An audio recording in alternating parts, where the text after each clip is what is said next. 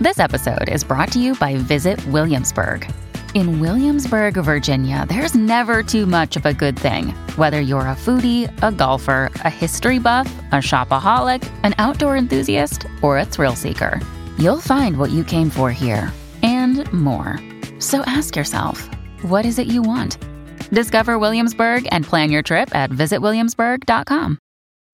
When you need mealtime inspiration, it's worth shopping Kroger, where you'll find over 30,000 mouth-watering choices that excite your inner foodie. And no matter what tasty choice you make, you'll enjoy our everyday low prices, plus extra ways to save, like digital coupons worth over $600 each week. You can also save up to $1 off per gallon at the pump with fuel points. More savings and more inspiring flavors make shopping Kroger worth it every time. Kroger, fresh for everyone. Fuel restrictions apply.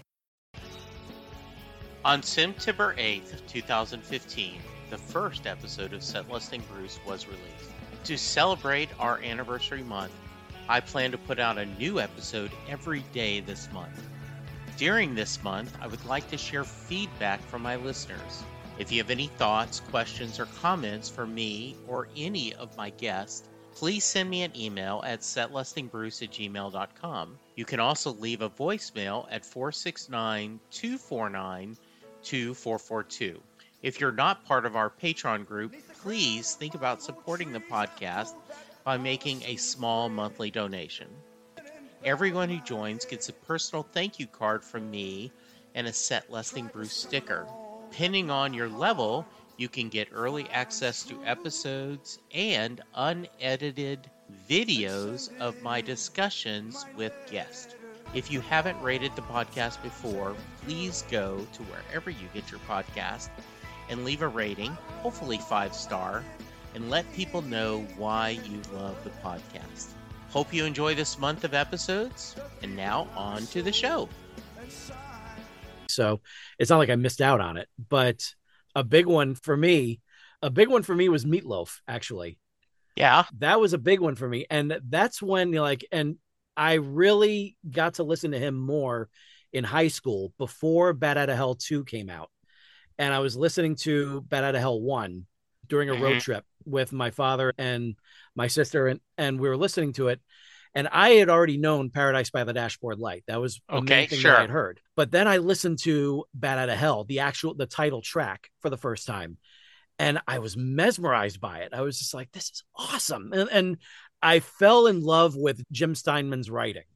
That was my big thing, because I love the good bombastic type of over-the-top type of songs. I love that sort of feel to it. And so, of course, when you have Jim Steinman and Andrew Lloyd Webber teaming up to do A Kiss Is a Terrible Thing to Waste, my head just practically exploded with that. It was just like, it's so wonderfully bombastic and over the top and orchestral. And then you have Meatloaf doing the over the top singing. And it was just so much fun to listen to. And it was just like, yeah, the lyrics are goofy as hell, but it's Jim Steinman. Of course, they're going to be goofy as hell.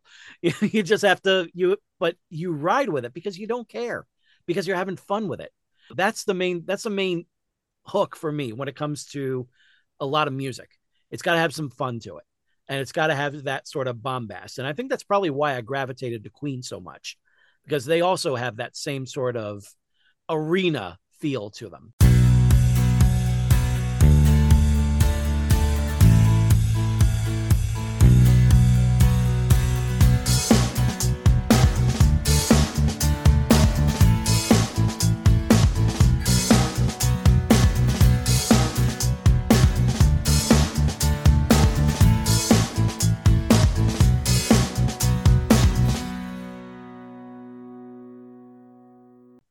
Hello, everyone, and welcome to a new episode of Set Listing Bruce, your podcast all about Bruce Springsteen, his music, and mostly his fans. I am your host, Jesse Jackson. We are getting off the Bruce train today, but I'm sure he will come up, as he often does. I have a fellow podcaster who this is his second trip on the podcast. We were just talking a couple years ago after the end of the National Podcast Post-Month Challenge. That's it. Yes. That George had done, and we were on doing a wrap up. So I'm thrilled to have you back, George. Welcome to Set Listing Bruce. Thank you so much for having me back, Jesse. This was a lot of fun the last time we spoke, and I am looking forward to even more fun this time. Yeah, so tell us about yourself. All right. I am an international best-selling author. I am the author of the young adult science fiction trilogy, Excelsior. It's actually the Excelsior Journey is what the whole trilogy is called. I have two books that have been completed of that trilogy, Excelsior and Ever Upward. Part 3, Greater Glory, is currently in the works, and all three of them are going to be released through the publisher Ronan Weatherford Publishing Associates. I'm very excited about that, especially since they have said that the first book only will be released when part 3 is finished. So I love the fact that they're keeping me motivated and keeping me accountable to that and not just letting me coast on books 1 and 2. I am also Nice. I'm also a podcaster. I am the host and producer of the Excelsior Journeys podcast. It's a weekly interview show that puts the spotlight on all different types of creatives and allows them the chance to share their personal journey to success. And it has also been I've been doing that show for over 200 episodes now. It's been an absolute blast. I have since co-founded the Once Upon a Podcast network with two other podcasters, Stacey Rourke and Sandra Shear Zackerly, and we have just announced the start of the 9th show on the network, which starts on the Sunday before Labor Day.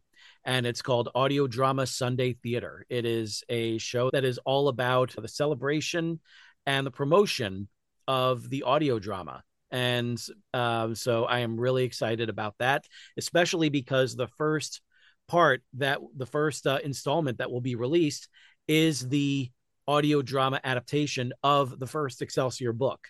It was done this past March over on Clubhouse, and I am just so thrilled with how it came out. This was with a full cast, with sound effects, with a musical score. It was one of the most amazing experiences of my life, and now I get to stream it live, get to put it out there for the whole world instead of just the select few listeners that were there on the Clubhouse app. Yeah, and George, one of the things it appears you're passionate about when we had talked before and in our pre-meeting and visiting is you love storytelling and audio storytelling, don't you? Oh, yeah. Oh, yeah. Yeah. That's something that's been a part of my life since I was a kid. That's always been something that I've really gravitated toward. Where do you think that love came from? Really, just my first real taste of it was when I was a kid, about 5, 6 years old, and I got these storybooks there were like little storybook adaptations of different movies, and they had a little cassette with them, and then it would have someone reading the book along with you. And I had all 3 Star Wars books. I had the Raiders of the Lost Ark storybook. I had the E.T. storybook. And that one was really interesting because it was read by Drew Barrymore as Gertie. So it was really fun. And one of the things that I got to do when I was 6 years old, my cousin, who has passed away in 2005, but he was about 2 years old around this point, where he was diagnosed with Wilms tumor, which is a cancer of the kidneys that affects children. Okay. And he was dealing with his chemo and with his recovery and everything, and he was in the hospital for the whole time, for his whole treatment. And he had asked if I could take those storybook cassettes and make a copy of them for him. And I thought, I'll do one better. And I recorded myself reading those storybooks. And it was so much fun, and I felt really into it. I just went all in on the performance of that. And I was in first grade. So somehow that was able to translate well to what I was doing there. And that just became something that I always loved to do. So when I was growing up, I had a little cassette recorder, and I just record random things with my friends. And it was just a fun thing to do as time went on. And so I always really gravitated toward that. And talk radio was big for me. And then I got my first full-on audiobook was an abridged version of Enterprise, the first story. It was like one of the earlier Star Trek novels. I remember that novel. Yeah. That Vonda McIntyre did. Yeah. And George Takei narrated it, and with little segments that were narrated by Leonard Nimoy. And I was so into it. And I was just like, this is great. This is so much fun.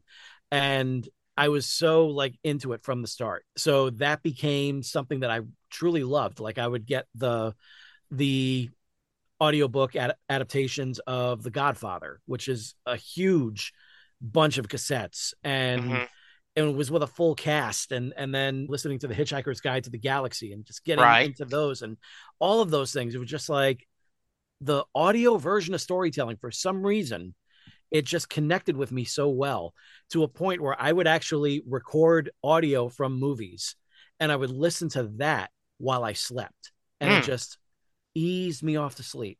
And I would do that as early as late as high school. I would do that. Wow. Okay.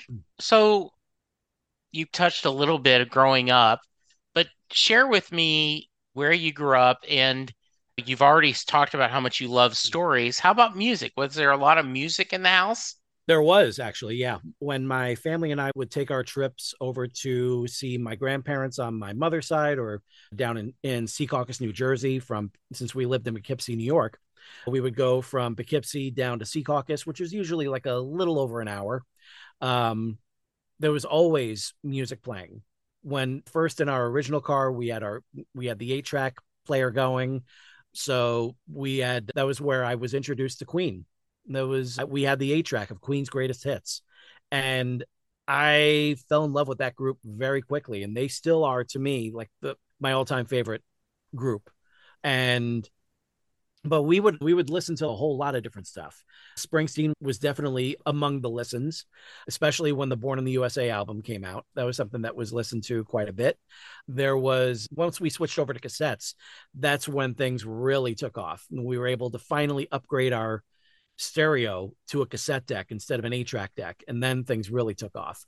But yeah, there was a lot of Springsteen, a lot of Billy Joel, a decent amount of Elton John, not as much as I remember. I think I picked up Elton John more as I was growing up.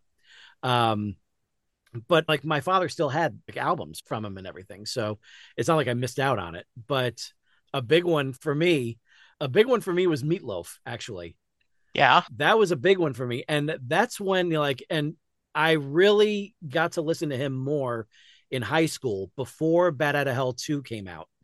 And I was listening to Bat Out of Hell 1 during a road Hmm. trip with my father and my sister, and we were listening to it. And I had already known Paradise by the Dashboard Light. That was the main Okay, thing that I sure. had heard. But then I listened to Bat Out of Hell, the title track, for the first time. And I was mesmerized by it. I was just like, this is awesome. And I fell in love with Jim Steinman's writing. That was my big thing, because Okay. I love the good bombastic type of over the top type of songs.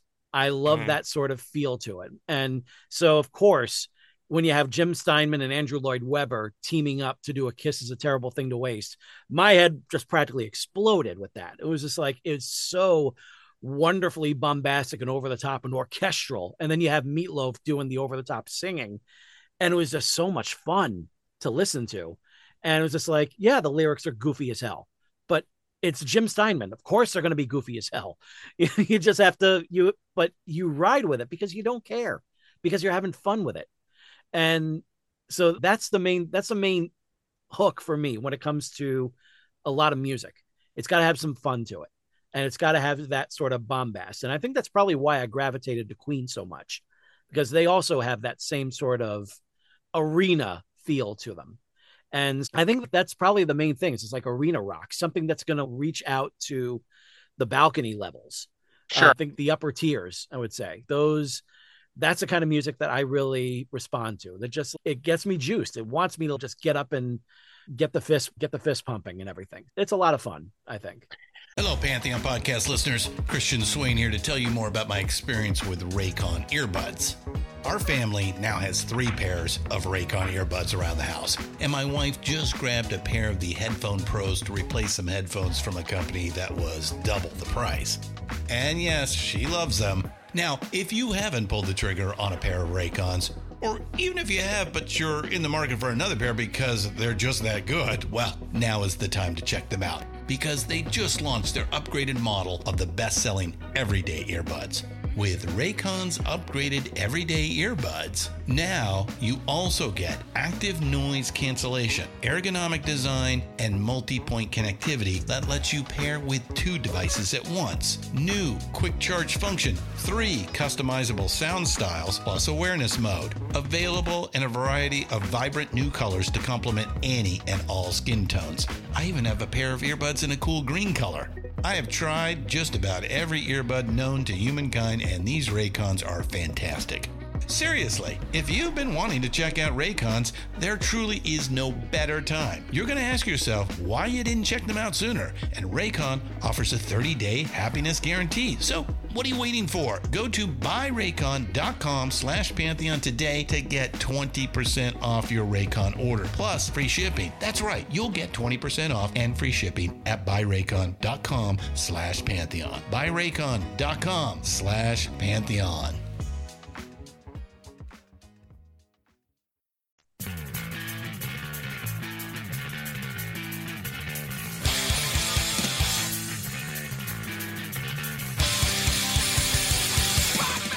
Hey everybody, I'm Mike. And I'm Jesse. I'm Aaron. And all together we are the Punk Tree.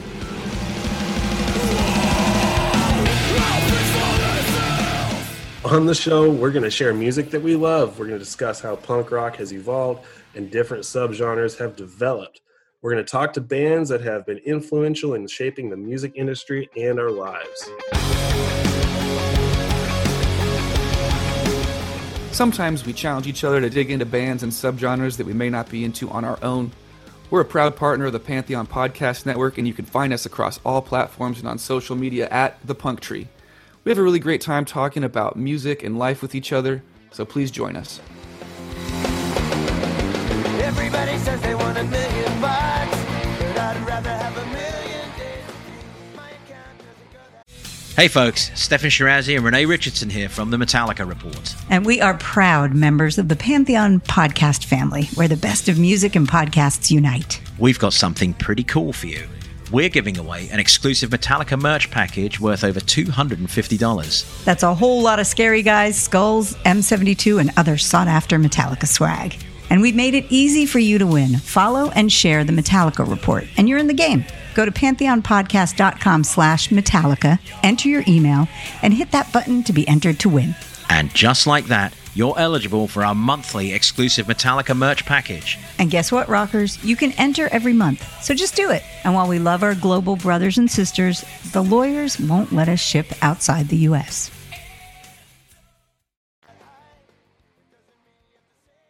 So if a lot of times people will say it's the lyrics that move me or the rhythm and so it sounds like to you, a lot of it is the energy. This gives you that energy. It gives you that drive. Is it part of your writing routine to have this energy going? For a lot of songs, yes. It's okay. I can, because I'm also a huge film score collector. The first piece of music that I really remember hearing is the John Williams overture to Star Wars. Mm-hmm. And so that became an integral part of my life. Film score collecting, film score listening, just film score absorbing more than anything. Mm-hmm. I am grateful to my family that whenever we sit down for dinner, I get to put on Pandora and I get to put on my film scores radio channel. And they actually, I'm grateful that they let me put that on so I can have that as background while we eat. And because there's no reason to put on the TV for anything else, because we're all sitting over at the opposite from it. We're sitting over at the dining room table. So why not just have something that we can hear? And so that's something that I really respond to. So anything like with a good, strong orchestra, that really gets me hyped up, especially when I remember when 20 years ago, when the first Pirates of the Caribbean film came out, and I'm listening to the score as it's playing out. And I'm just like, who the hell did this? This is awesome. I want this album. I really want this album. I want it now. And I remember I had to wait like about 2 weeks or so for it to come out. And it was the longest 2 weeks of my life at that point. Yeah. What have you got some thought about your love of this arena theater? I can't talk. Very theater theatrical. mind, theatrical, along with your love of audio drama. Do you think that's just because it hits some of the same needs in you? Probably, actually, because there's a lot of scoring that I like to do for my stories. Okay. When I'm trying to come up with a really fun scene or a really powerful scene or whatever, I will listen to certain albums and I'll just let it go, just listen in and everything, just absorb it and see where it can take me. And for the latest book that I'm working on, Greater Glory, there are so many moments that have already come to mind that are crystallized in my head because of the music that I heard at that specific time. And so I'm just like, okay, like I have this whole scene completely mapped out, done to this piece of score. Like there's a piece in the score for the third Transformers film, Dark of the Moon, that Steve Jablonsky did, and he did a fantastic job on that one. And there's a piece in there called "It's Our Fight." And as I was listening to it, I was just like, I could see the buildup for the climax of that story just coming to life in front of me. And I was just like, this is it. This is awesome. And now I gotta hopefully get my writing to match that energy. And then I listened to the next piece called "I'm Just a Messenger." And it got even more. Like it fit perfectly right for that second half. And so it really is something about being able to just close your eyes and just listen to what is there, what's in front of you, what's around you, and just let it in. And it will create an amazing experience if you just let it happen, if you just let yourself live in that moment. And George, I love that, right? The idea, right? To open yourself with your senses and to hear that and see where the music takes you, see where it leads your imagination, it leads your creativity. Oh yeah, exactly. Uh-huh. Yeah, Exactly. that's cool. You talked about loving audio dramas and playing that, but were you always a storyteller? I think so. I was always a storyteller in some way. Okay. I started out acting more than anything. I was in a drama club when I was in grade school. And after a period of stage fright that I went through from 7th grade to 10th grade, to 11th grade, actually, I was just not in a good place in my head. The only thing I had was my writing.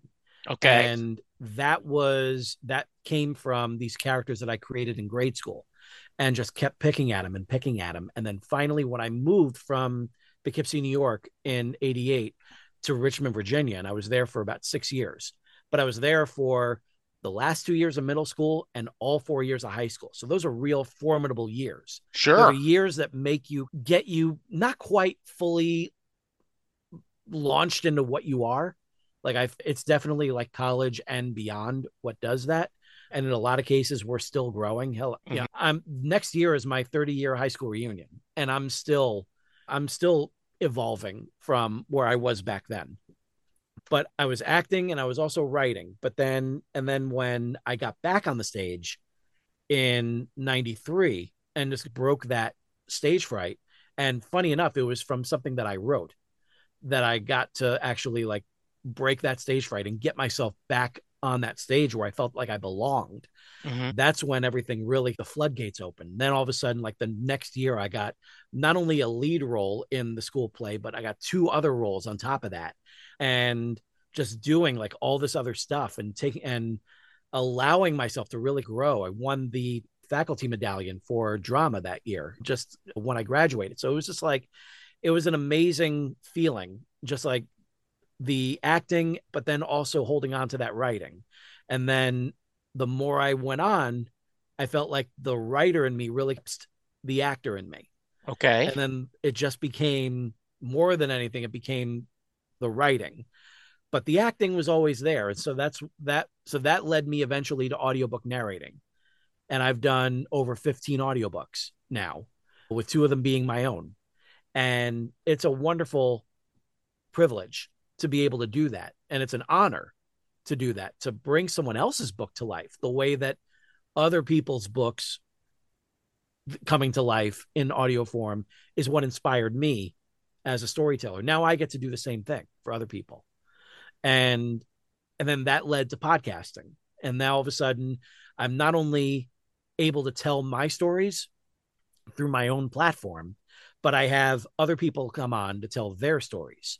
And so there's always that feeling of being a storyteller in some way, shape, or form. I'm either telling my own stories as an author, telling my own stories as a podcaster, telling about my own real life experiences, or I'm letting someone else tell their stories, or I'm telling someone else's stories through the audiobook narrating. It's always there. Storytelling has always been there in some way, shape, or form.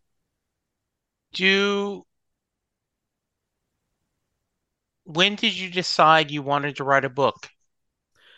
That was really, it's the Neanderthal version of that really started in ninth grade.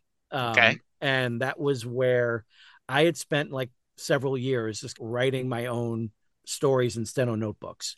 And they were basically, looking back at them, I look at them as reverse fan fiction because Okay. they were just for me. And so I could do whatever the hell I wanted with them. So with fan fiction, you have someone else's characters, someone else's established characters put in a new surroundings. What I did was I took my new characters and I ripped off every single movie and show that was around me. And I Tarantino'd like everything, like put it all like in a blender. And it came out as something that I knew exactly where every little element was, where I ripped it off, but it read original. So I just ran with that. And that became like my own little writing school in a way, just teaching myself how to do it. Looking back at it, I'm glad I'm not looking back at it because those steno notebooks are long gone. And I would just be like, I would just feel cringy, just like looking at that Sure. because I like to think I've improved since then. But after college, I had been tinkering with this idea for what would be a video game concept. And it would eventually be my story called From Parts Unknown, which is a story about a man who wants to provide a good life for his family by being involved in the last remaining sport in all of America, which is called the Gladiatorial Combat League. And he has no idea how corrupt the GCL is behind the scenes. And he has no idea that the head booker wants to turn a regular person into a monster in order to tear through the GCL ranks and then claim the title for himself.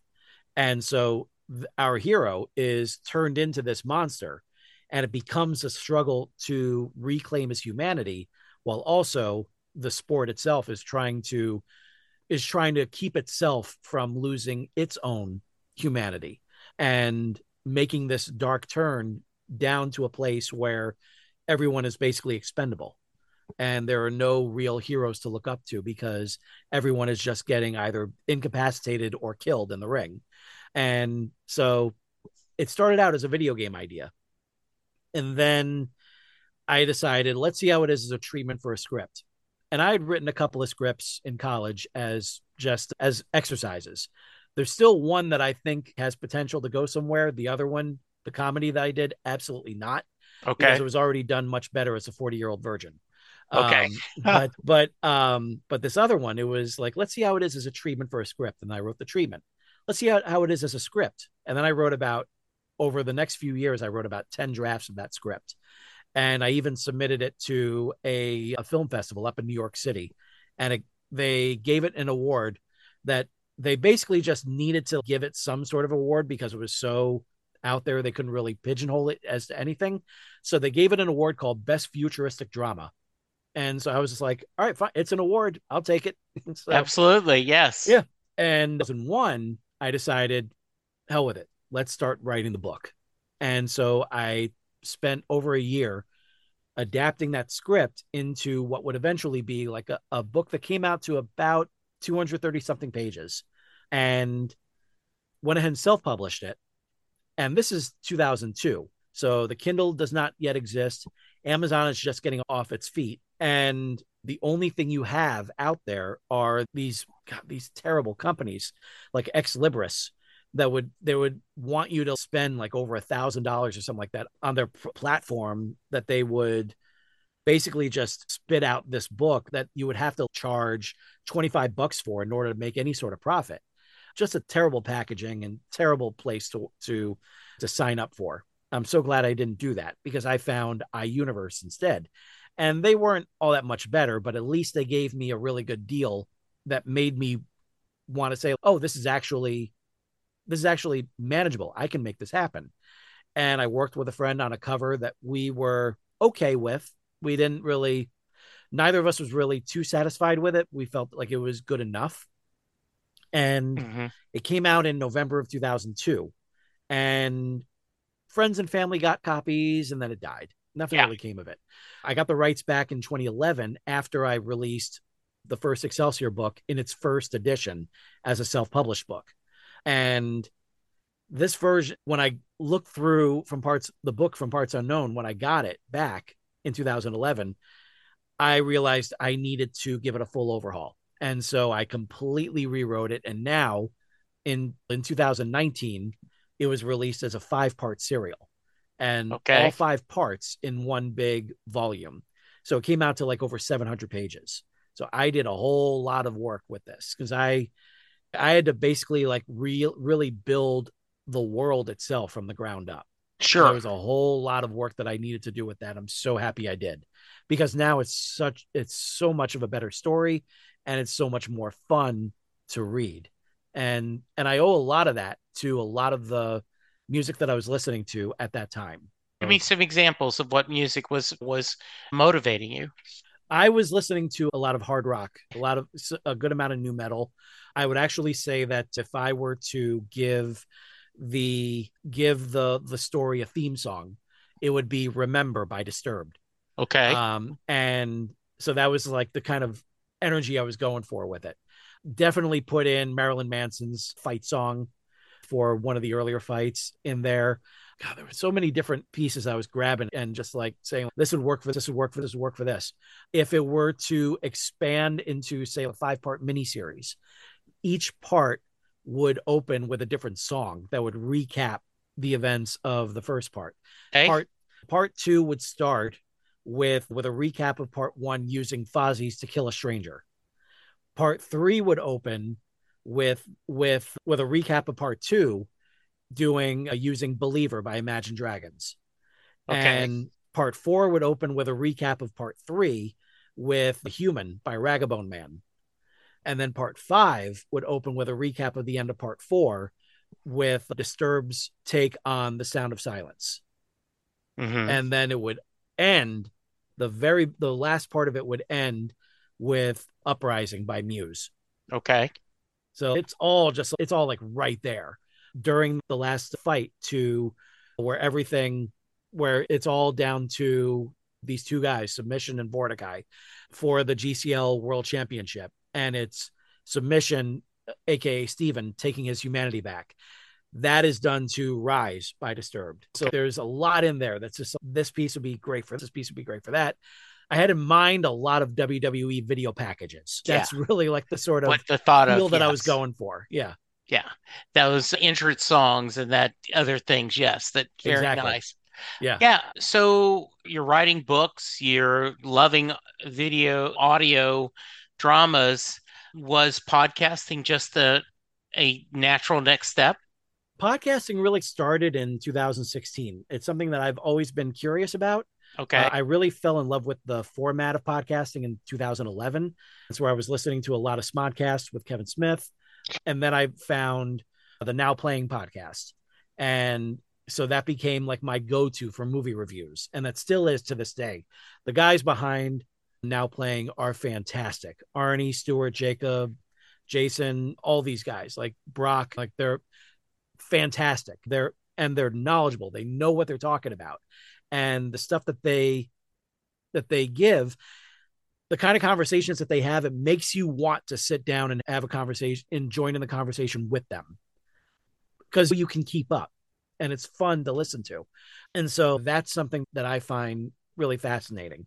And so the more I was listening to them, the more I was really getting into the format overall. And then in 2016, I was invited to come on a podcast over here in St. Louis on a show called Right Pack Radio, which several of my friends were on. And it was a roundtable show of different writers talking about different topics that would be brought up each week. And one time there was a discussion about audiobooks. So they brought me in because I was really revving up with audiobook experience. I had already done a few, and I felt like I was getting a good grip on it. And then all of a sudden I became a bit of an authority here in the area. And so I had spoken at different conventions about audiobooks and really had a lot of fun getting into more of the details about the DIY segment of it. And when I finished that episode, the producer, David Lucas, asked everyone, does anyone have any objections to George just becoming a member of the Right Pack? And no one did. And so for almost about 2 years, I was going up to David's place every week, and there was always a new topic, and it was always a lot of fun. And it was just a lot of fun to really get into that. And then around the middle of 2018, that was when I took a look at my Facebook list, my Facebook friends list. Yeah. And I saw all these really creative people that were all doing their own thing, and they were not letting their full-time jobs get in the way. They were not letting any restrictions or budgetary issues or anything like that get in the way. They were just doing it. They were making it happen. Whatever they needed to do, they were going to make it happen. And I was just like, this needs to be celebrated. These people are amazing. They need to be celebrated. People need to know what they're doing because no one knows who they are. Or if they do, it's a very small amount of people. They're localized. They need to get out there. They need to get on a podcast. And then a few months later, it became, okay, they need to be on my podcast because it was just like, I guess I'm going forward with this. And again, credit to David for helping me figure out what I was going to call this show, because I had no idea what it was going to be. I had no idea what I was going to call it. And he looked over my shoulder and he saw my banner that showed my book cover. And he goes, why not call it the Excelsior Journey? And I looked at it. I was just like, ooh, that works. But let's tweak it. Let's call it Excelsior Journeys because everybody's got their own. And then and then I reached out to the cover artist who had done the first two covers from my previous publisher, who was brilliant, Molly Phipps. And I said to her, I need artwork for my podcast. And this is what I want. And she created something that fits the first two covers perfectly. And I was just like, on the first try, she nailed it. I was like, that's it. Yeah. And so it was here, $50. There you go. Sold. Boom. And it was mine. And all of a sudden it just, I never stopped. I do have to refrain from that though, because I did stop from 2019 to June of 2020. We had moved into a new house and I felt overwhelmed at that point. I had started a new job a few months earlier and I just wasn't, I didn't feel the urge to get behind the mic again. I felt like I had gone as far as I could. I got about 30 episodes of it and everything. I did experience some pod fade. But then, and this is during the time that I had also done the first round of what would eventually become From Duck Till Dark outside the Marvel Studios. My second go around doing the National Podcast Post-Month Challenge. That might have actually done a good amount of damage in terms of wearing me out because having to do 30 shows in 30 days and to keep up with that schedule and everything, it could be grueling. It really can. It really is tough. I've done it a couple times. June, I did 30 episodes in 30 days just because I had a huge backlog of episodes. Nice. I had just been really lucky with a lot of people wanting to see me, talk to me. So to try to catch up. So you talk about it's an interview podcast. How do you pick your guest? What are you looking for in a guest? A lot of the people is just basically, are you working to make your dream come true? Are you working to fulfill your passions no matter what? And also another thing that I look for is, were you someone who inspired me while I was growing up? Okay. Because that led me to invite on a lot of people that I never thought would be on there. And I was hosting I spoke with Flint Dilley, who was a story consultant on Transformers the movie. And I spoke with him in 2020. And we talked for about 2 hours. We could have kept going. Like, it was so much fun to get to talk to him. And it was me just throwing caution to the wind and reaching out and inviting him on. He had his book coming out. It was a chance to promote his book. He said yes. And we did it. And then it was just like, okay, this works. And then came the idea, next year is the 35th anniversary of the movie. So why don't you come back and I'll dedicate all of August to talking about the movie. And I not only got him on, but I got the original screenwriter, Ron Friedman, to come on. Nice. I got the music composer, Vince DiCola. He came on. I had 5 voice actors all on one panel with me together. Like, it was amazing. I got to talk with, and I told everyone, I said, everyone keep your mics on, because whatever you want to chime in with, by all means, do it. I want this to feel like you guys are at a Comic-Con panel. Sure. And it was the first time that the narrator, Victor Caroli, not only from Transformers the movie, but he narrated the show, he narrated the commercials. And this was the first time ever that he had ever shared any stage, real or otherwise, with other Transformers voice actors. It was the first time ever. And I will carry that torch till the day I die. So, like, it's done so much amazing stuff for me. And it's also provided the means for a lot of other up and coming talent to come on and start talking about their shows, like about their films, their books, their stand-up comedy tours, their voice acting, their animating, their directing, their producing. I got to talk with Gilbert Adler, the producer of Tales from the Crypt. And we talked for over an hour. Like, it's been an amazing run doing this show. And yeah, that's great, George. And I appreciate that. I'm curious, there's a lot of podcast networks out there. Yeah. So what was the emphasis? Why did you decide that you wanted to start a network with your partners? And what's the theme of that? Tell me the name of the network and talk about what you guys are trying to do different with everything else out there, right? Well, what I wanted to do was I wanted to create, and this was something that I had in mind for a while, and I've tried to start it up before, and then just nothing would come of it.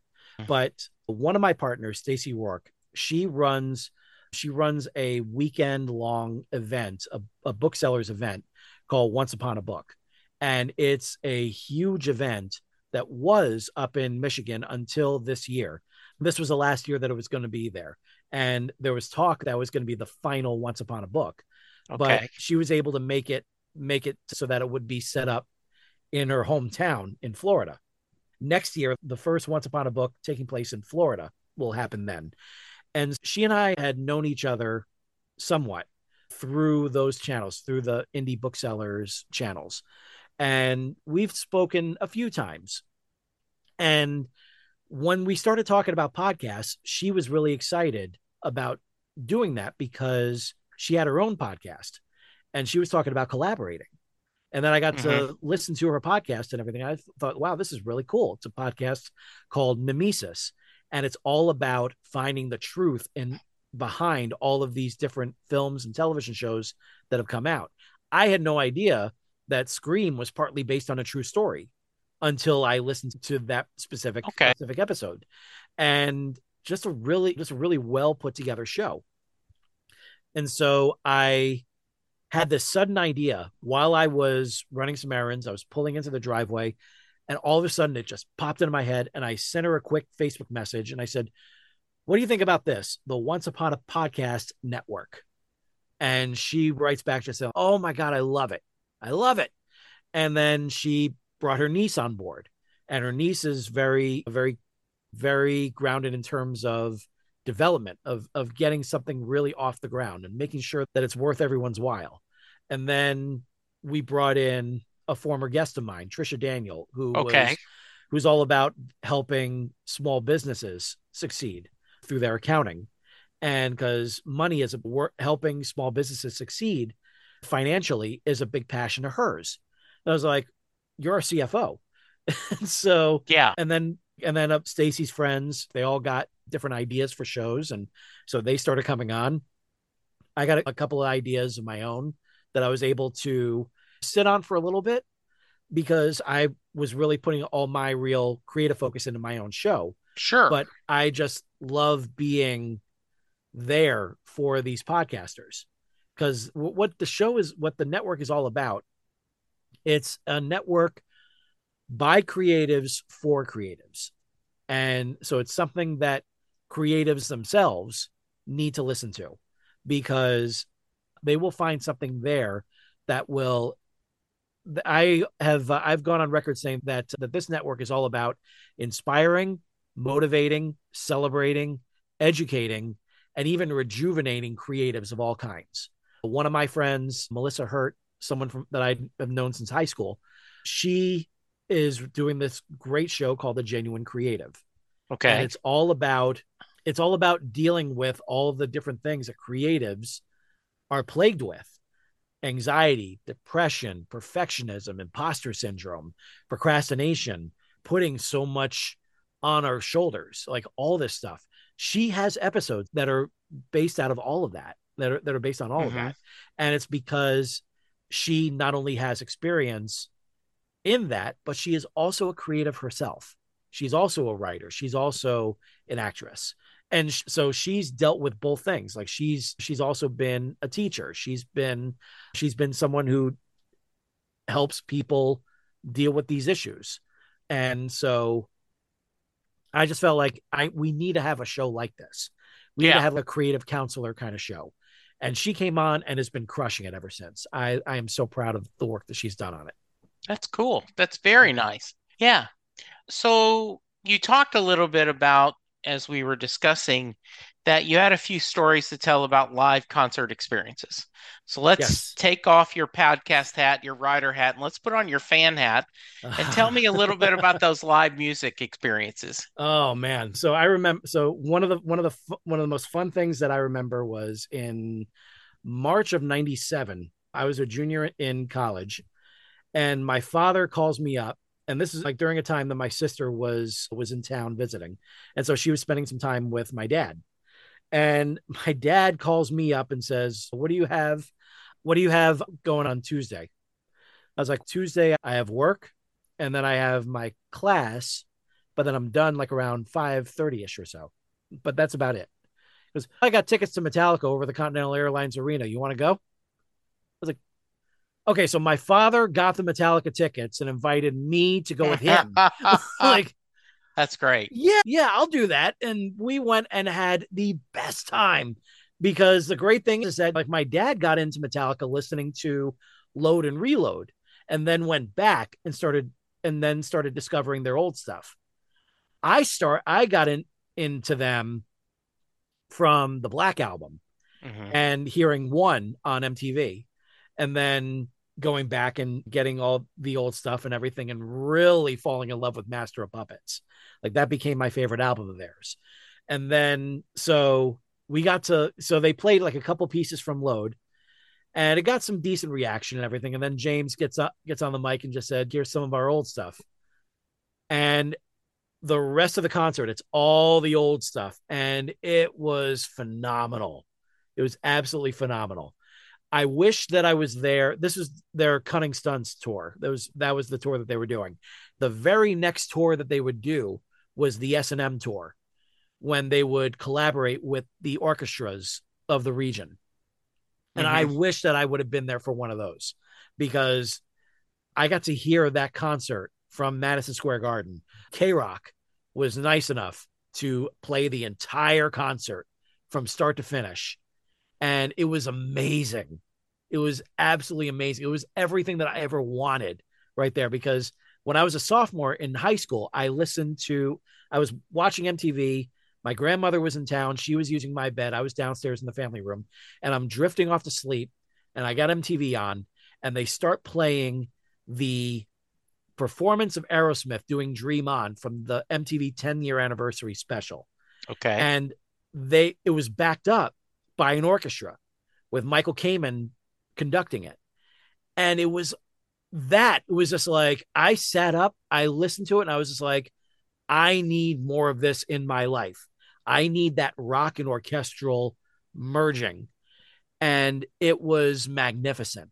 And I spent that entire summer trying to record that piece. And one night I finally did, when I decided to hell with it.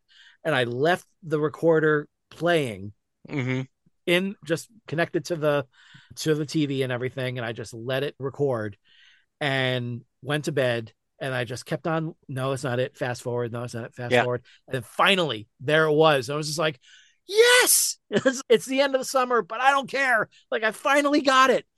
And it was that sort of mix of like rock and orchestral became something that I always pursued. So I made, like, after I got the S&M album for Christmas from my dad, I got the Scorpions album, Moment of Glory, which has an amazing rendition of Wind of Change with the Berlin Philharmonic behind it. And like that sort of stuff, like that mix of rock and orchestral completely does it for me. It absolutely does it for me. Yeah. One of my favorite concert memories this was right one of the times where Brian Wilson had started touring by himself. Yeah. And he came to Dallas and they were going to do Pet Sounds Live. Ooh. And he was using the different orchestras in whatever city. So it was the Dallas Symphony Orchestra backing up Brian on Pet Sounds. And that was beautiful, right? That hearing that music it's just very cool to see that. Yeah. That combination. Yeah, that's a great story. I yeah. love that. And I love that you and your dad got to bond over that. That's wonderful. That was so much fun. And then about 10 years later, almost 10 years later, I got to finally see John Williams live in concert at Lincoln Center. My wife and I went there. We got some balcony seats. I don't care. Like, just being there was what it was all about. And it was a mix, because the first act was a tribute to Bernard Herrmann.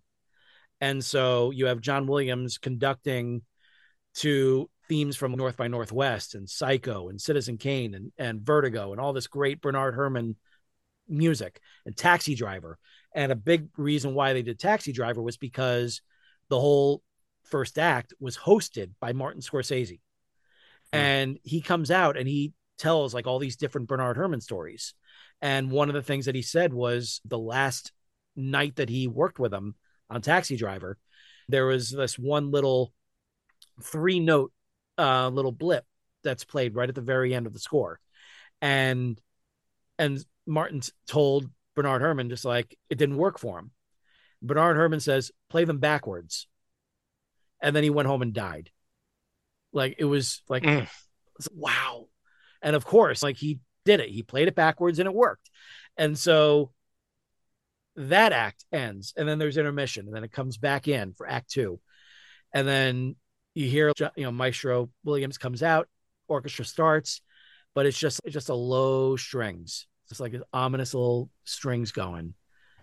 And all of a sudden you hear da-da, da-da, and everyone starts laughing, and the energy like just starts like going through the whole theater, because all of a sudden we got the theme from Jaws coming. And who comes out right after the theme from Jaws? Steven Spielberg.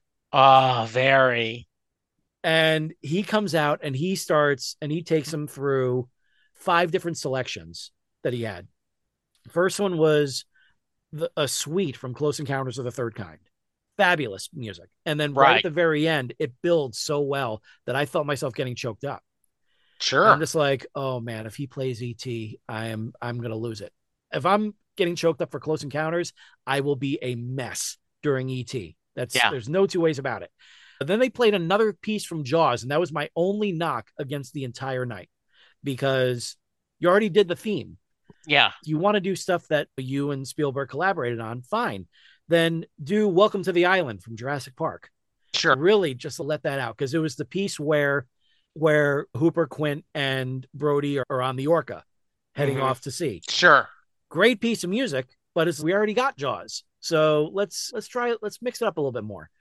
Then he plays a piece from Indiana Jones and the Last Crusade, the first part of it. And he's got a piece from the film to go with it. And so it starts off with just the film, no music at all. And Spielberg is narrating it as he's going. Sure. And to see what the power of it is, what that scene is like without music at all. And then they replay it with the full score.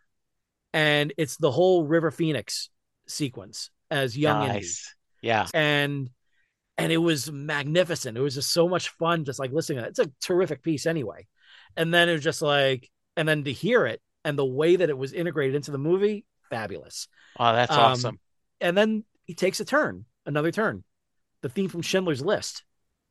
And it was like, ooh, like I forget which violinist came out. It might have been Jascha Heifetz, but it was so good and it was so amazing. And then, of course, he goes to E.T. And he's not just doing E.T., but he's doing the last 15 minutes of E.T. So it's got the escape from the house, then meeting up at the park, then the bike ride chase, then the bikes flying over past the sun as it's setting, and then landing in the swamp. And then all of a sudden, like, I felt it. I felt like my chest getting heavy. It was just like, here we go. Just let it go. Just don't hold back. Just let it go. I am a bawling mess. I am like, my eyes are burning. I'm sure like my wife is looking at me. It's just, I'm at that point, she was just my fiance. So I'm just like, it's still a year and a half. I still have time. But it was like, I was a mess. I was bawling and I could hear other people around me, the same thing. And really, if you're not feeling emotional during that whole sequence, especially when E.T. is saying goodbye to everyone, you're not human. Unless you're watching the 20th anniversary cut, then okay. You have that. He is such a gifted composer. Yeah. And in a lot of ways, he has been the soundtrack of our movie lives. Yeah. Yeah. And yes, I can imagine that was a really cool treat. Oh, yeah. That was pretty sweet. And then, but then the great thing is it wasn't done yet because it finished. It was all finished and everything. Everyone's wiping their eyes. You have to at that point. And then he comes out and he conducts another piece from Amistad, another very good piece. Yeah. It's a smaller, it was either Amistad or Munich. It was one of those two. But it was like it was definitely like a lower level piece, not as grandiose. But then he says, I'm sure that a lot of you are probably going to, by the time you guys get home, you're going to miss hearing this theme. So I figure I might as well play it for you now. And he conducts a theme to NBC Nightly News. Mm-hmm. And it was just like, all of a sudden everyone's laughing and the mood is back up again. And then he says, I want to thank you all for being here. And I know George Lucas would have liked to be here. And then you feel like this wave of energy coming up to everyone. It was just like, but I think he wouldn't mind if I played you this. And he turns around and bam, Star Wars Overture. Wow. And talk about a finale. Everyone was just like, was floored. Everyone is cheering now. Sure. And we were all just bawling our eyes out 15 minutes ago. And now all of a sudden we're all on our feet. He's taking you on a journey. He really does. Taking you on a journey, George. He really does, man. He really does. That's what music does. It does. That's what the great music does.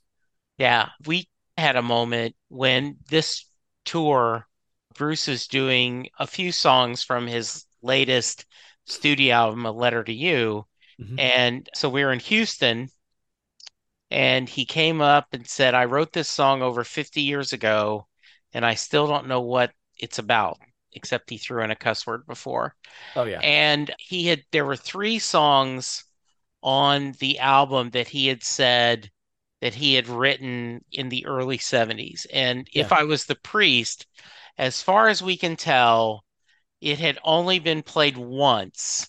And that was at a Columbia Records like party. Oh, wow. Like this small group people. And that the only other time. And so when he started playing it, my wife was just like, why are you guys all with your face dropped, and my friends were all like, "Oh, I can't believe it!" And afterwards, as we were leaving, the buzz like, I can't believe he played. If I was the priest, so yeah, that was just a really special moment for us. That's cool. That's very cool.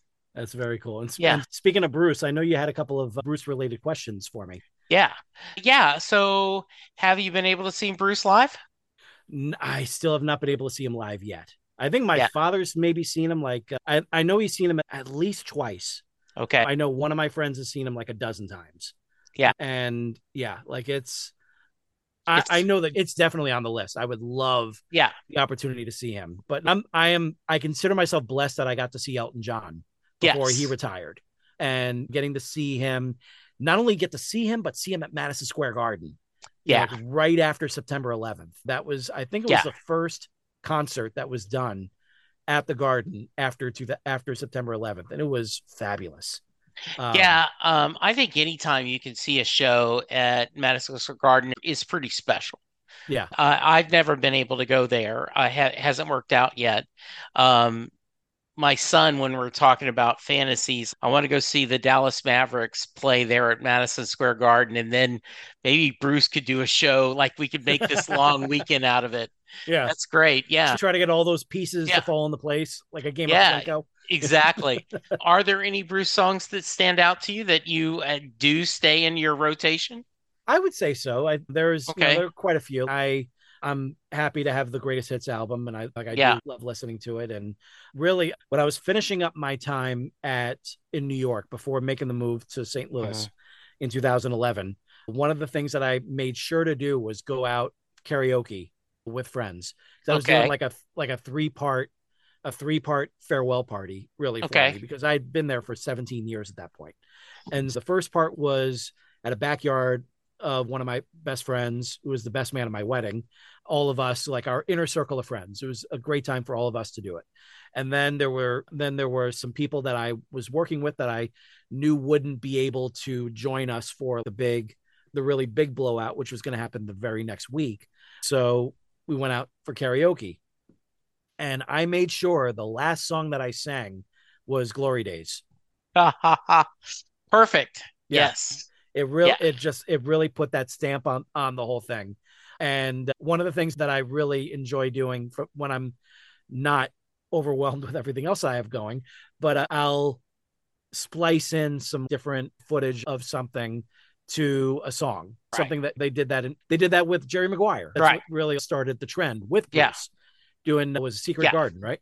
Right. So, and then they did the same thing with Celine Dion and everything with My Heart Yeah. Will Go On. And I still remember Z100 switching out the dialogue from Titanic and putting in dialogue from South Park.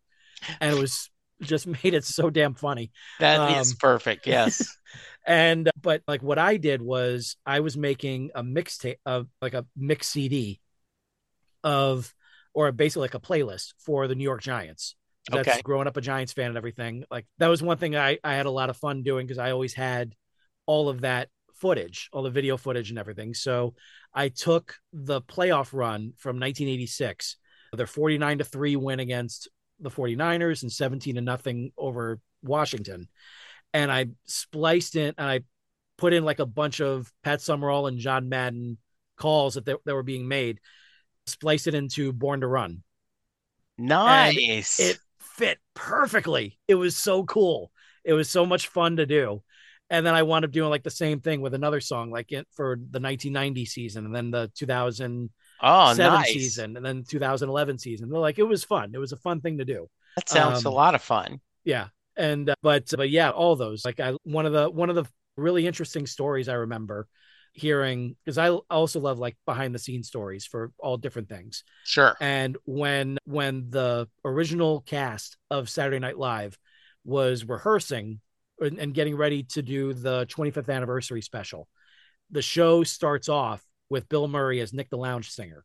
Yeah. And so it's Nick, it's Bill in like full form as Nick, like once again, and Paul Schaefer is there like at the piano, and they were debating over what song they were going to use. And then Bill suggested Badlands. And then one of the other writers just like, maybe it's this, and Paul just goes, no, it's Badlands. Exactly. Yeah. And yeah, and it fit perfectly. It's like it goes through like the whole routine and everything, and then just picks up the last part of the song. And so, and it just worked. It was just so much fun to listen to because he's going in like full on Nick the Lounge singer glory, Sure. but he's singing like this badass song and it's really just like becoming this great tribute to what they had gone through to Yeah. get to where the show is now. And it's just like, yeah, that works. That's awesome. That was the right call, Bill. I Yeah, love it. yeah, well done. Well done. Yeah. You're right. Yeah. Any final thoughts before we get to the Mary question, George? Oh, I'm just having a blast. I am too. I'm having a lot of fun. It was a lot of fun talking with you last time. I'd say it's even more fun this time. I feel like this you got yourself a great niche. I really enjoy the show. Very kind of you to say. And I'm excited that for what's to come because yeah, we need more music shows like this. Thank you. Because music brings people together in a way that few other things do. Yeah, I really do. And I think as everything, there is so much strife and anger and negativity out there. I'm doing my little bit to bring a ray of sunshine. So thank you. That's very kind of you to say. Yeah, exactly. All right. So if you are a fan of George's podcast or his books or his radio dramas, and you are checking this podcast out for the first time, thank you for listening. I appreciate it. Hope you check out some other episodes. But I end every episode with the Mary question. And what that is, Jay Armstrong, who is a retired honors English teacher, but when he was teaching, he would give his high school seniors the lyrics to Bruce's song Thunder Road. They would go through the lyrics together. They would talk about the imagery Bruce uses, the choice of words, the themes, and then he would ask his class, does Mary get in the car?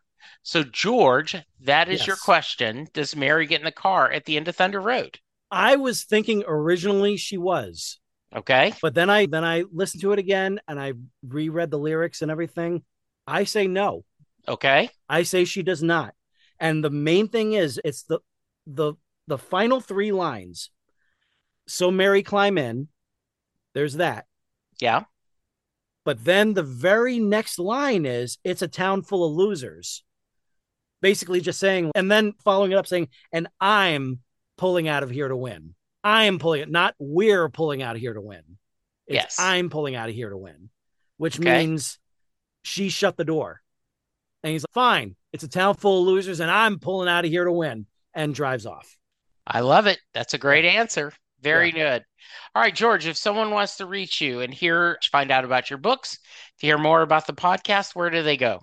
They go to my main site, which is www.he'sgotit.com, as in by George He's Got It, which is the name of my own little production company.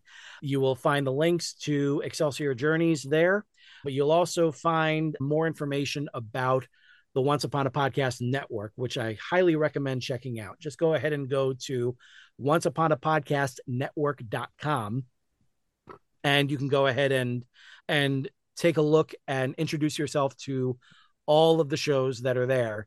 And you can also subscribe to every single one. We have a great roster. I'm so proud of every one of them for showing up each week and delivering something that they can be proud of. And I'm proud of them too. That sounds great. I'm congratulations on the success. I hope you continue to get more. Any of them feel like talking music, send them my way, George. You got it. All right. That sounds good. All right. Thank you, George, so much for the time. This was a lot of fun. We will do this again. And especially if you get to see Bruce live, I got to have you back so you can give me a concert report. Hell yes. Hell yes. Yeah. It's going to happen. I love it. All right, listeners, go check out the podcast. Go check out the website. Check out the books. But for now, be kind, be safe, and we will talk to you soon. Goodbye. There we go. Another episode. I'm about to go through a couple of things where you can reach me and give me feedback. So if you want to skip this, I understand. But I do hope you check it out every once in a while. I'm available on Twitter at Jesse Jackson DFW. The show is available at Setlusting Bruce. You can send me an email, setlistingbruce@gmail.com. You can send me a voicemail at 469-249-2442. I am currently doing a few other podcasts. Perfectly Good Podcast, John Hyatt from A to Z, where Sylvan Groth and I discuss every John Hyatt song in alphabetical order. My Babylon 5 podcast is Last Best Hope for Conversation, where Lou, Karen, and I discuss every episode of Babylon 5 in chronological order. I still am doing Next Stop Everywhere, the Doctor Who podcast with my brother in time, Charles Skaggs. And then finally, How Many Podcasts, the only podcast on the internet that counts, where my buddies and I discuss pop culture. You can go to our Patreon page and support the podcast for as little as $1 a month. You can go to our Facebook page, like, and please go to iTunes or wherever you get your podcast and leave a 5-star rating and review for all of the podcasts that I'm doing. It's okay if you don't listen to them, but if you subscribe and rate, it really will make my day better. Thank you, and I will talk to you soon.